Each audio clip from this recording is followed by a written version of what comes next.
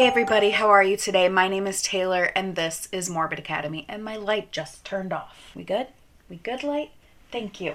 No, it was not a ghosty goo, it's just these lights actually kind of suck. We're just gonna keep going. Have any of you heard of Agatha Christie?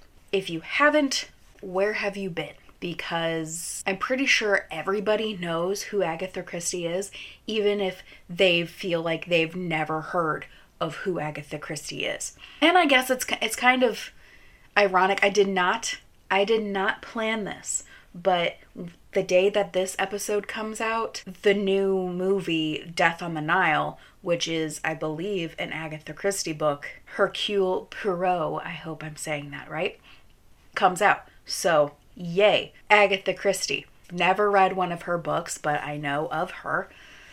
I know there are multiple movies, multiple TV shows that are based off of her books. But what many of you may not know, unless you are like an Agatha Christie freak nerd, she disappeared for 11 days. Yep, it's not really a true crime.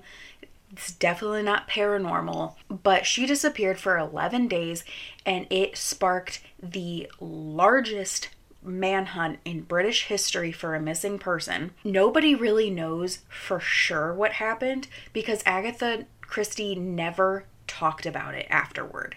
She said, I had amnesia, that was that. And that's it. So what the frick happened, Agatha?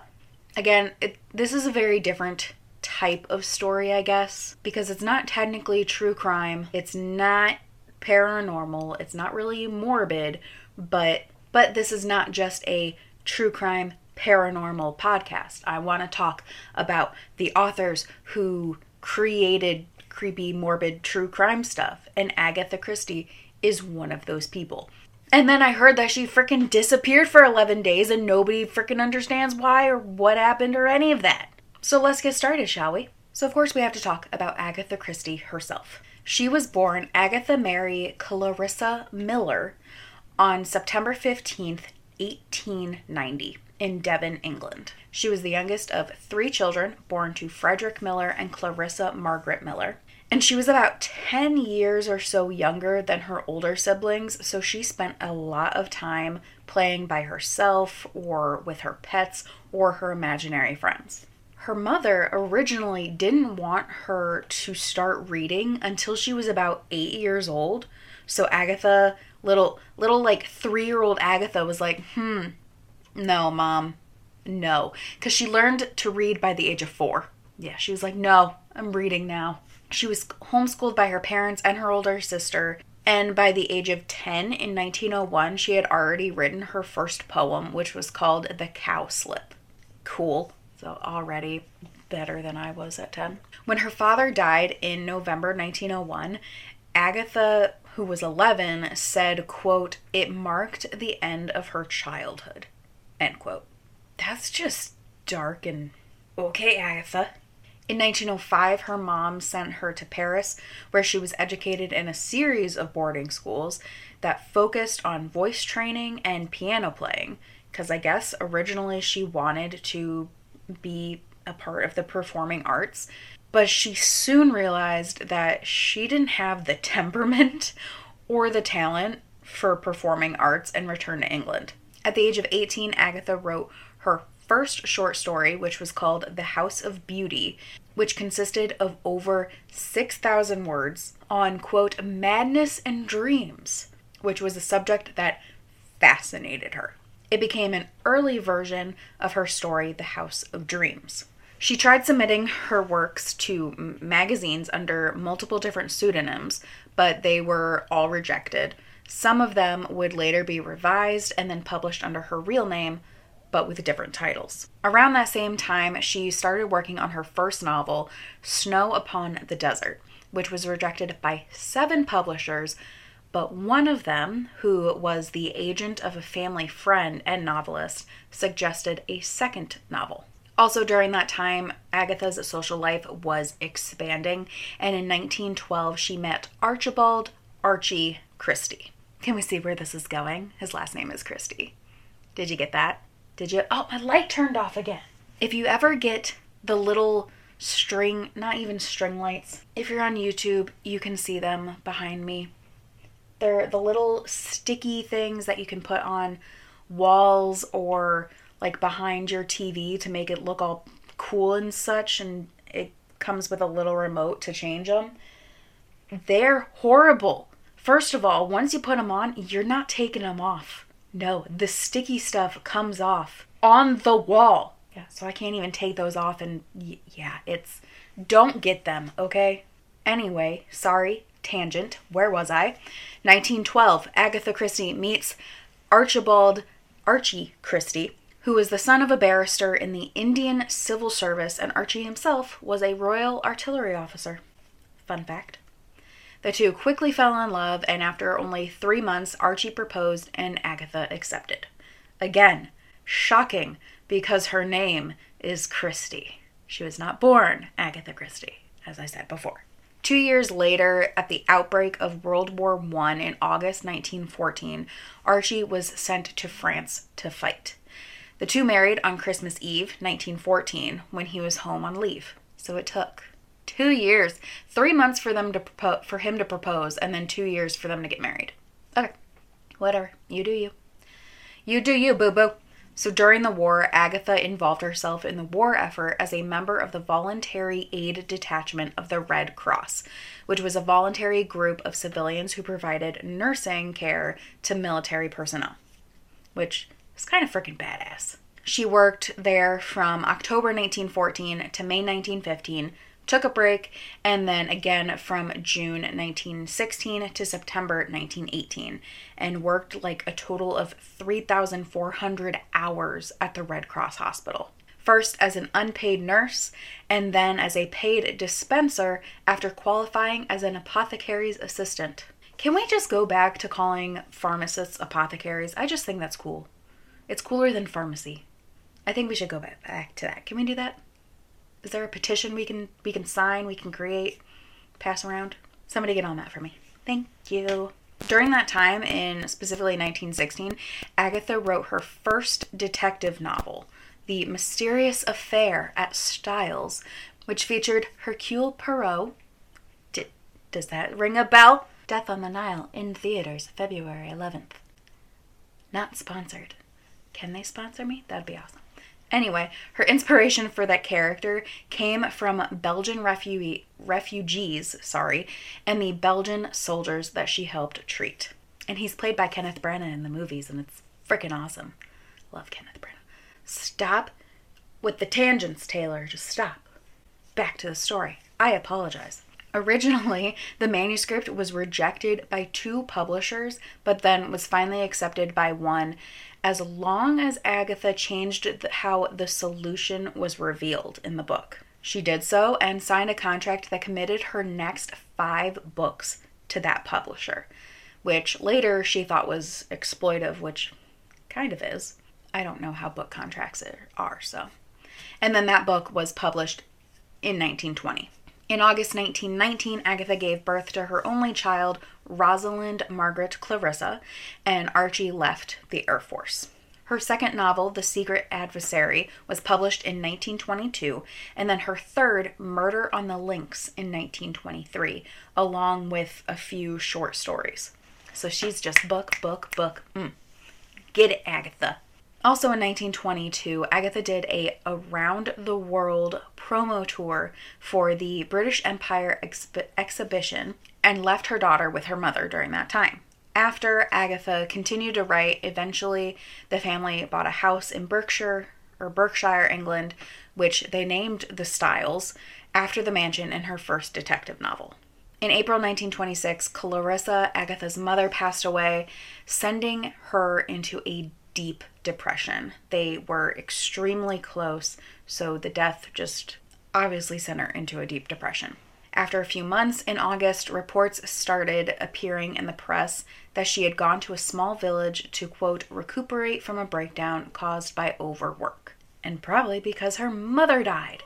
And also at that time, August 1926, Archie asked her for a divorce because he was in love with another woman named Nancy Neal. Not only that, he was having an affair. It wasn't like, oh, I met her and I fell in love. No, he's been having an affair because men, douchebags. And now we get to her disappearance. So August 1926, Archie tells her, I want a divorce. I'm in love with another woman who I've been having an affair with for however long. I don't know. For some reason, I don't know if I couldn't find the exact reason. One article said that he gave Agatha like 3 months to repair the marriage, or she gave him months to, I don't know. Because 4 months later, on December 3rd, first of all, they're still together. They're still living together. And the two of them are heard arguing. And the next day, she's just gone. According to reports, around 9:30 p.m., December 3rd, Agatha went upstairs to kiss her daughter, who was 7 at the time, goodnight. Then she went downstairs, got in her car, drove off, and wasn't seen again for 11 days. Her car was found the next day, parked. I heard multiple reports on this too. It was either parked or it was found crashed on the edge of a chalk pit with its headlights still on. So I'm not entirely sure if the car was actually crashed or if it was literally just parked there. But it was found at a chalk pit with its headlights still on, and some of her clothes and private possessions were found in the back seat. There was also a series of letters that Agatha left for her husband, her secretary, and her brother-in-law, but Archie refused to say anything about what the letter had in it. The secretary said that hers was just a schedule, and then her brother-in-law told the police that his said she had gone to a spa in Yorkshire. First of all, why, Archie, aren't you talking? So like I said at the beginning, her disappearance sparked the biggest manhunt in British history for a missing person, with over 1,000 policemen assigned to the case and hundreds of civilians wanting to help find her. And also, for the first time, airplanes were involved in the search. Fun fact. Even Sir Arthur Conan Doyle, the creator of Sherlock Holmes, and Dorothy L. Sayers, who was the author of the Lord Peter Wimsey series, were drawn into the search in the hopes that their specialist knowledge would help find Agatha. Like, oh, you write true crime things and detective novels. You think you can help. But I mean, it's true. I mean, nowadays, internet sleuths help solve cases. So it's not that shocking, but it kind of is. Because I just think they're like so like egotistical. That's just where my brain goes. I don't know if they were egotistical or not. It's just where my brain goes. And they're like, like with a little monocle, just because they're British and his name, and specifically his name is Sir Arthur Conan Doyle. I just think like a monocle, and he's like, what would Sherlock Holmes do? I know nothing about Sir Arthur Conan Doyle, so my apologies. But that's just instantly where my brain went. Anyway. Of course, the tabloids were having a complete field day with all the elements of an Agatha Christie whodunit case. Not only did she just up and disappear and her car was found, the whole Archie situation, also her car was found close to a natural spring that was called the Silent Pool, which honestly should just be like the title of a horror thriller book. TM, I'm doing that, never mind. It was also believed that 2 boys had drowned there, but there was no proof of it, so it's just like legend that happened. But anyway, journalists were suggesting that maybe she killed herself, maybe she drowned herself. But her body was nowhere to be found, and nobody was actually really suspecting suicide. However, she was in a deep depression at that point. Her mother, who she was extremely close with, just died. Her husband was cheating on her and asked for a divorce 4 months earlier. Again, I'm not entirely sure why they were still together at that point. I mean, I personally would not think that it was unlikely that she killed herself. I would hope she wouldn't, obviously, because she had a daughter still. But, I mean, mental health, everybody, it's a tricky thing. So, spoiler alert. Like I said, she was found 11 days later, and she's alive. She didn't kill herself, but the reason... Here, hold on. The reason why articles said that people weren't really suspecting suicide was because, quote, her career was great, end quote. Because that's the reason not to do it. Mental health, early 1900s. Some people actually believed that maybe it was actually just a publicity stunt for her new book, but others were thinking it was murder. Dun dun dun! Like I said, Archie, her husband of 12 years at this point, had just asked for a divorce 4 months prior to this, was known to be having an affair, and they were heard arguing the night she disappeared. So I would think that was likely. I don't know if nothing I read said the police actually talked to him about it or suspected him, anything like that. Honestly, everything I read just basically said she left, found 11 days later. Nobody knows why. Dun dun dun. Anyway, again, spoiler alert, she's not dead. She's alive. Anyway, I told you this isn't really technically true crime, so... Anyway, Sir Arthur Conan Doyle actually took one of her gloves to a renowned medium to try and get some answers. He did not. So, maybe she wasn't a real medium, Sir Arthur Conan Doyle. And by the second week of Agatha's disappearance, news of her disappearance had spread around the world and was even on the front of the New York Times. Finally, on December 14th, 11 days later, Agatha was found safe and well in a hotel in Harrogate, which was about 220 miles away from her home in Berkshire. When she was asked about what happened, she wasn't able to provide any answers or clues, stating that she didn't remember anything. Police came to the conclusion that she traveled to London, crashed her car on the way, took a train to Harrogate, where she checked into the Swan Hydro, which is now called the Old Swan Hotel, and checked in using the name Mrs. Teresa Neal, the surname of her husband's mistress. Boom. But again, she didn't remember anything. Nothing. She didn't remember anything. Or so she says. During this time in the 1920s, Harrogate was at the height of elegance, and Agatha did nothing to arouse suspicions. However, she joined in on the balls and dances, but nobody recognized her. She eventually was recognized by one of the hotel's banjo players, who then alerted police. So 11 days she's at this hotel and nobody recognized her when news of her disappearance is literally spread around the world. Okay, so the police told her husband, who immediately went to go get her, but she kept him waiting in the lounge. She's like, I'm not ready to go. You can wait out there. See you, bye. Thanks, Archie. You suck.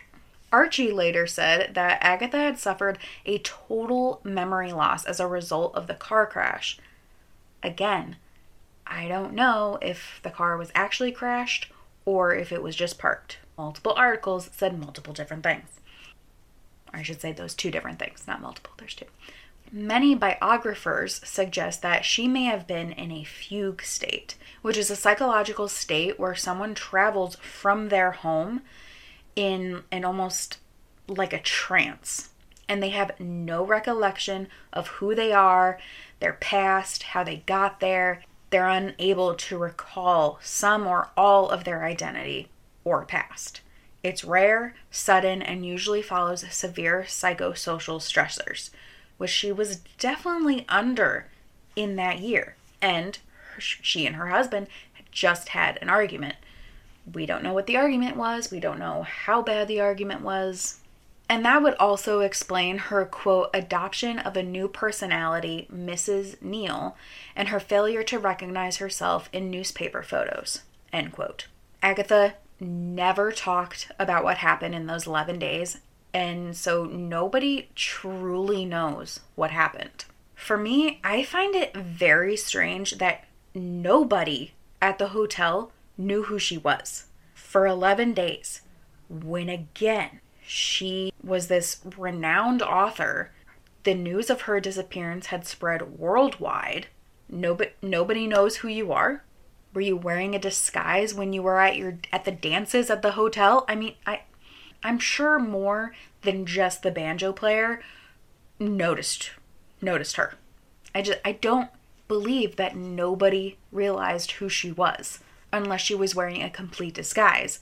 But if she was wearing a complete disguise, then she was not in a fugue state, because then that would say that she knew who she was and she was trying to hide herself. And why would she choose the surname of her husband's mistress if she was in a fugue state, didn't know who she was? I mean, it could have been like a subconscious thing of the psychosocial stressors. Could have been like a subconscious thing. So part of me wants to believe it, but at the same time, it doesn't make sense. In an article written for the Guardian newspaper in 2000, John Ezzard interviewed Nan Watts, who was the daughter of Agatha's sister-in-law, who claimed that she knew the truth about what happened. She said that Agatha was hidden away in their home in Chelsea and then put on a train to Harrogate the next day. Quote, "She then just sat there in her hotel room hiding away, but she had signed the guest's register in the name Neil, the surname of her husband's lover." I hate that word. So gross. Anyway, it was carefully orchestrated. She wanted Archie back. She wanted to give him a shock. If she had had amnesia, she would not have signed the register in another woman's name. My mother helped her because she was distraught. I think she went to my mother because she had been through a divorce. Mrs. Christie never did it for the publicity. That was the last thing she would have thought of. She was very upset and shocked. It all went rather wrong. End quote. So that makes more sense. I mean, she hasn't gotten the divorce. It's been 4 months since he asked. Again, articles were saying that he gave her 3 months or 4 months to repair the marriage, or she gave him months to repair. I don't know. So it would make sense that they have an argument, she leaves, and kind of just wanted to give him a shock and needed to get away. She needed to get away. I mean, duh, she just needed a little vacation. But yeah, like Nan Watts says, it went wrong because I don't think she wanted the whole... Hold on, because now I'm thinking about it.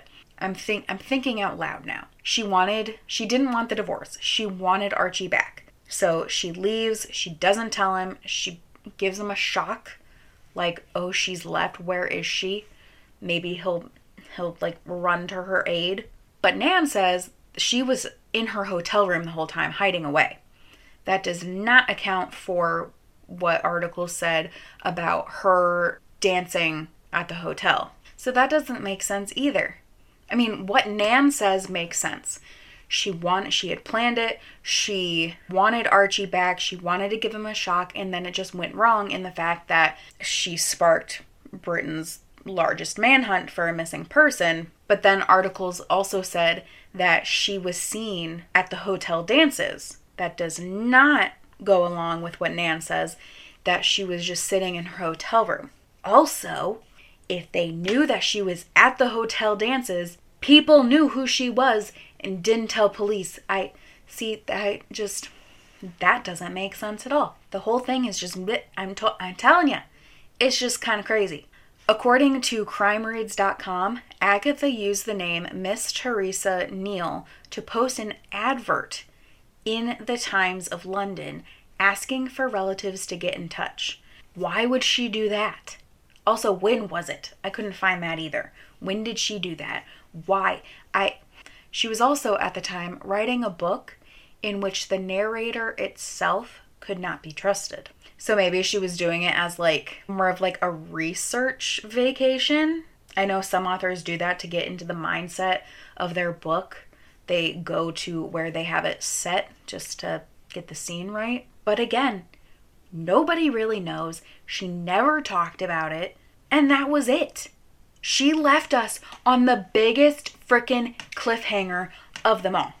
Gotta miss you good. So in January 1927, she took her daughter to the Canary Islands, returned 3 months later, and in April 1928, she petitioned for divorce, and it was finalized that October. So 2 years 2 years it took. First of all, he asked for the divorce first. Then 2 years later, she asks for a divorce and it gets finalized. What? I don't know. And then Archie married his mistress a week later. He's a jerk face. Not that he married his lover. Not that. Sure, you're happy and whatever. The whole cheating and that is asshole. Don't cheat. There's no reason. There's literally no. So anyway, in her autobiography, Agatha Christie wrote, quote, "So after illness came sorrow, despair, and heartbreak. There's no need to dwell on it." End quote. So first of all, kind of freaking badass. Like, yep, I disappeared because my husband was a douchebag, but that's the past and I'm not going to talk about it ever again. Okay, thank you. Really, Agatha? You're going to leave us on that cliffhanger? You're going to leave us on the cliffhanger. She kept the last name Christie because she is now known as Agatha Christie. And later in 1928, she went to Baghdad where she became friends with archaeologist Leonard Woolley and his wife.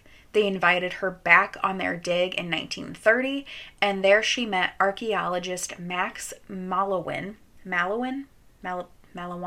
don't know, I apologize, who was 13 years younger than her.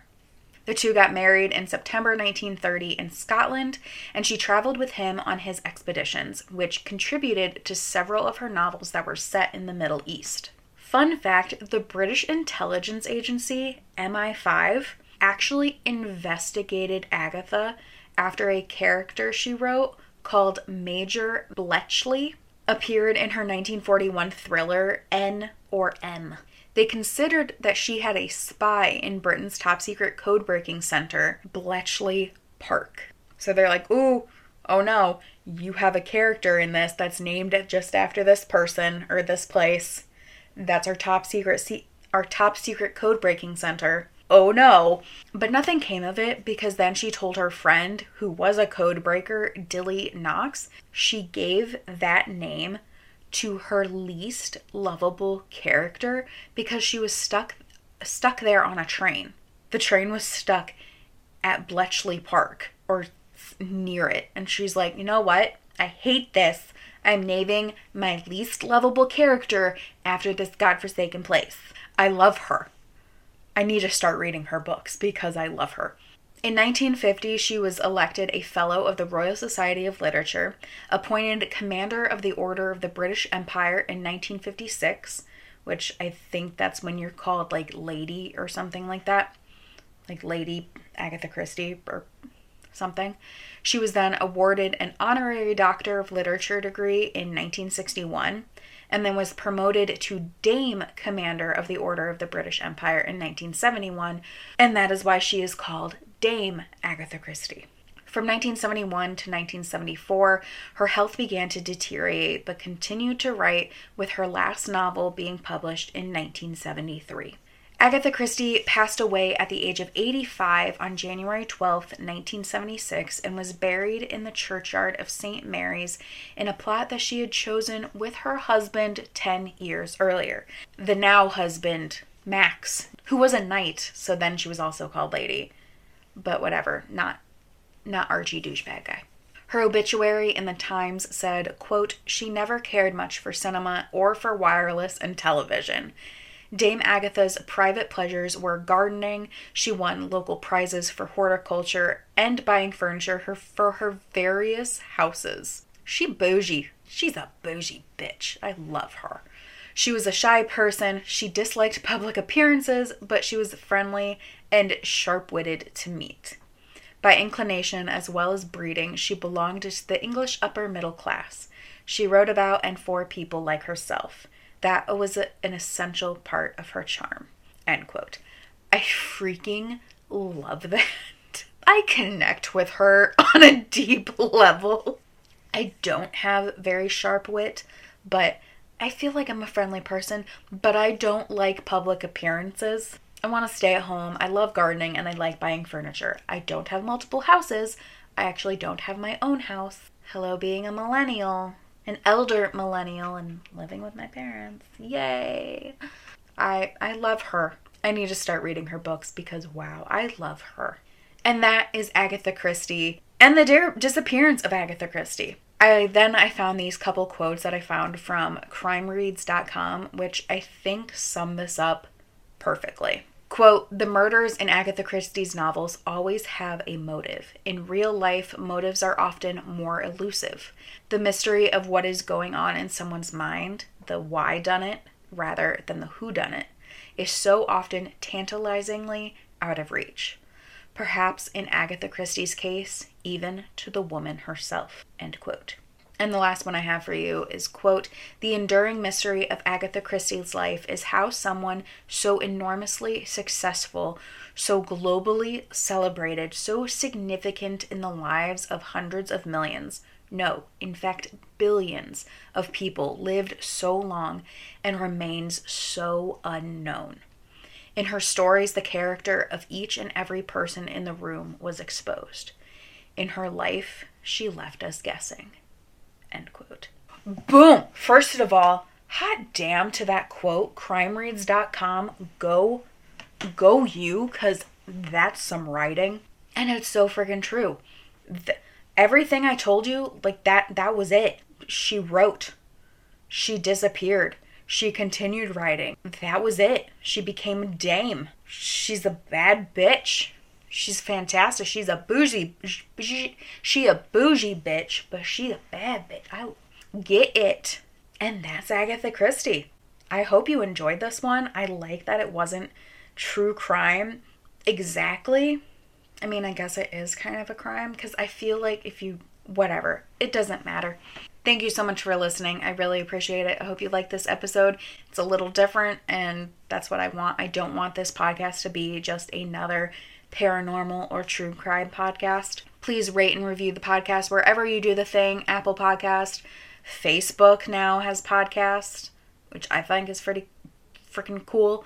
Spotify, I know you can rate now, so please go do that. It really helps the podcast get out there, get more listeners. Also, share the podcast with everyone.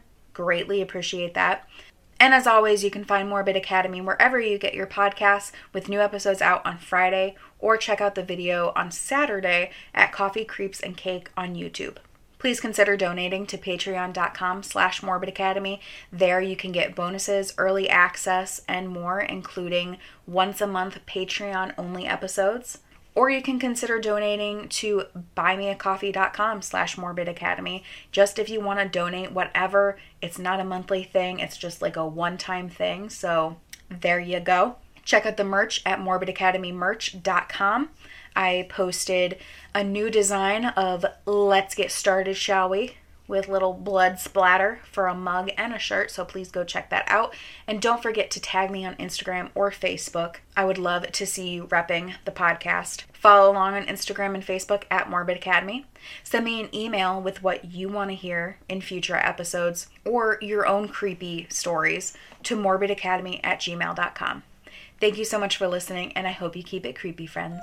Bye-bye.